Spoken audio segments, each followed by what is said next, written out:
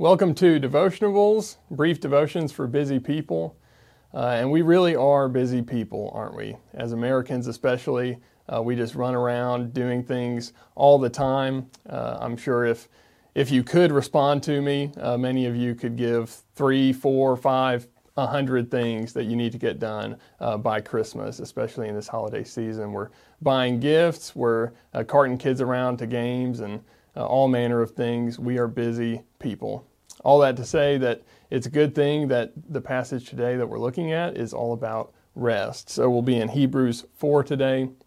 Just to catch us up to speed, in Hebrews, the author has been walking through how Jesus is better than a lot of things in the Old Testament. So far, he's gotten through angels and Moses, how Jesus is better than both of those. And his point is, he's saying, listen, since Jesus is so much greater than anything in the Old Testament, let's push on, keep persevering, and don't let go of Christ. Hold on to him. He's so much better. And in the course of talking about that, he remembers this song that he grew up singing, and he writes it down for us a little bit, Psalm 95 in chapter 3 of Hebrews, verses 7 through 11. So I'll read that. Therefore, as the Holy Spirit says, today, if you hear his voice, do not harden your hearts as in the rebellion, on the day of testing in the wilderness, where your fathers put me to the test and saw my works for 40 years. Therefore I was provoked with that generation, and said, they always go astray in their heart. They have not known my ways. As I swore in my wrath, they shall not enter my rest.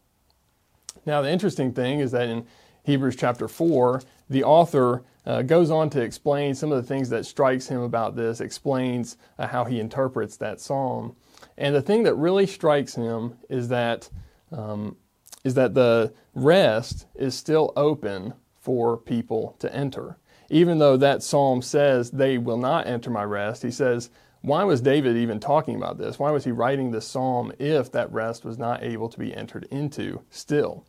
So after talking about that extensively, meditating on it over and over, he writes verses 9 through 11 of Hebrews chapter 4.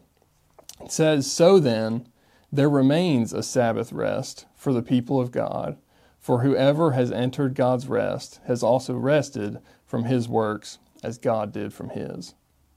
Now we need to just pause and let that sink in. We'll get to verse 11 after, but some of us just need to let our shoulders fall a little bit, relax, and remember that there is a Sabbath rest for the people of God, that in Christ, if you are in Christ, we can rest from our works. Ultimately, we are not working to be approved by God, to be loved by God. We know that Christ has already accomplished all the works on our behalf, so you can just rest today, this morning, this evening, whenever you're watching this, and remember that if you are in Christ. Then he moves on, the author, and he says, let us therefore strive to enter that rest, so that no one may fall by the same sort of disobedience. So another part of that psalm that he's reflecting on is that the reason they weren't able to enter the rest, the reason the Israelites in the Old Testament weren't able to, many of them, is because they were disobedient, but not just only that they were disobedient, but that they were unbelieving. They did not have faith in God, that he rewarded good behavior, that he rewarded faithfulness to him. So he's saying people do not leave Christ. We know that he can give us this rest. Hold on to him. It's kind of a paradox, right? We have to strive to enter a rest, but that's the way that it works. That's the way that God has ordained it to work. We need to strive to persevere in this life because we ultimately do have a rest. We have it now, but ultimately more fulfilled in heaven. So wherever you are today, if you are a believer, please rest in the fact that you have true rest in Christ. You don't need to prove yourself or anything.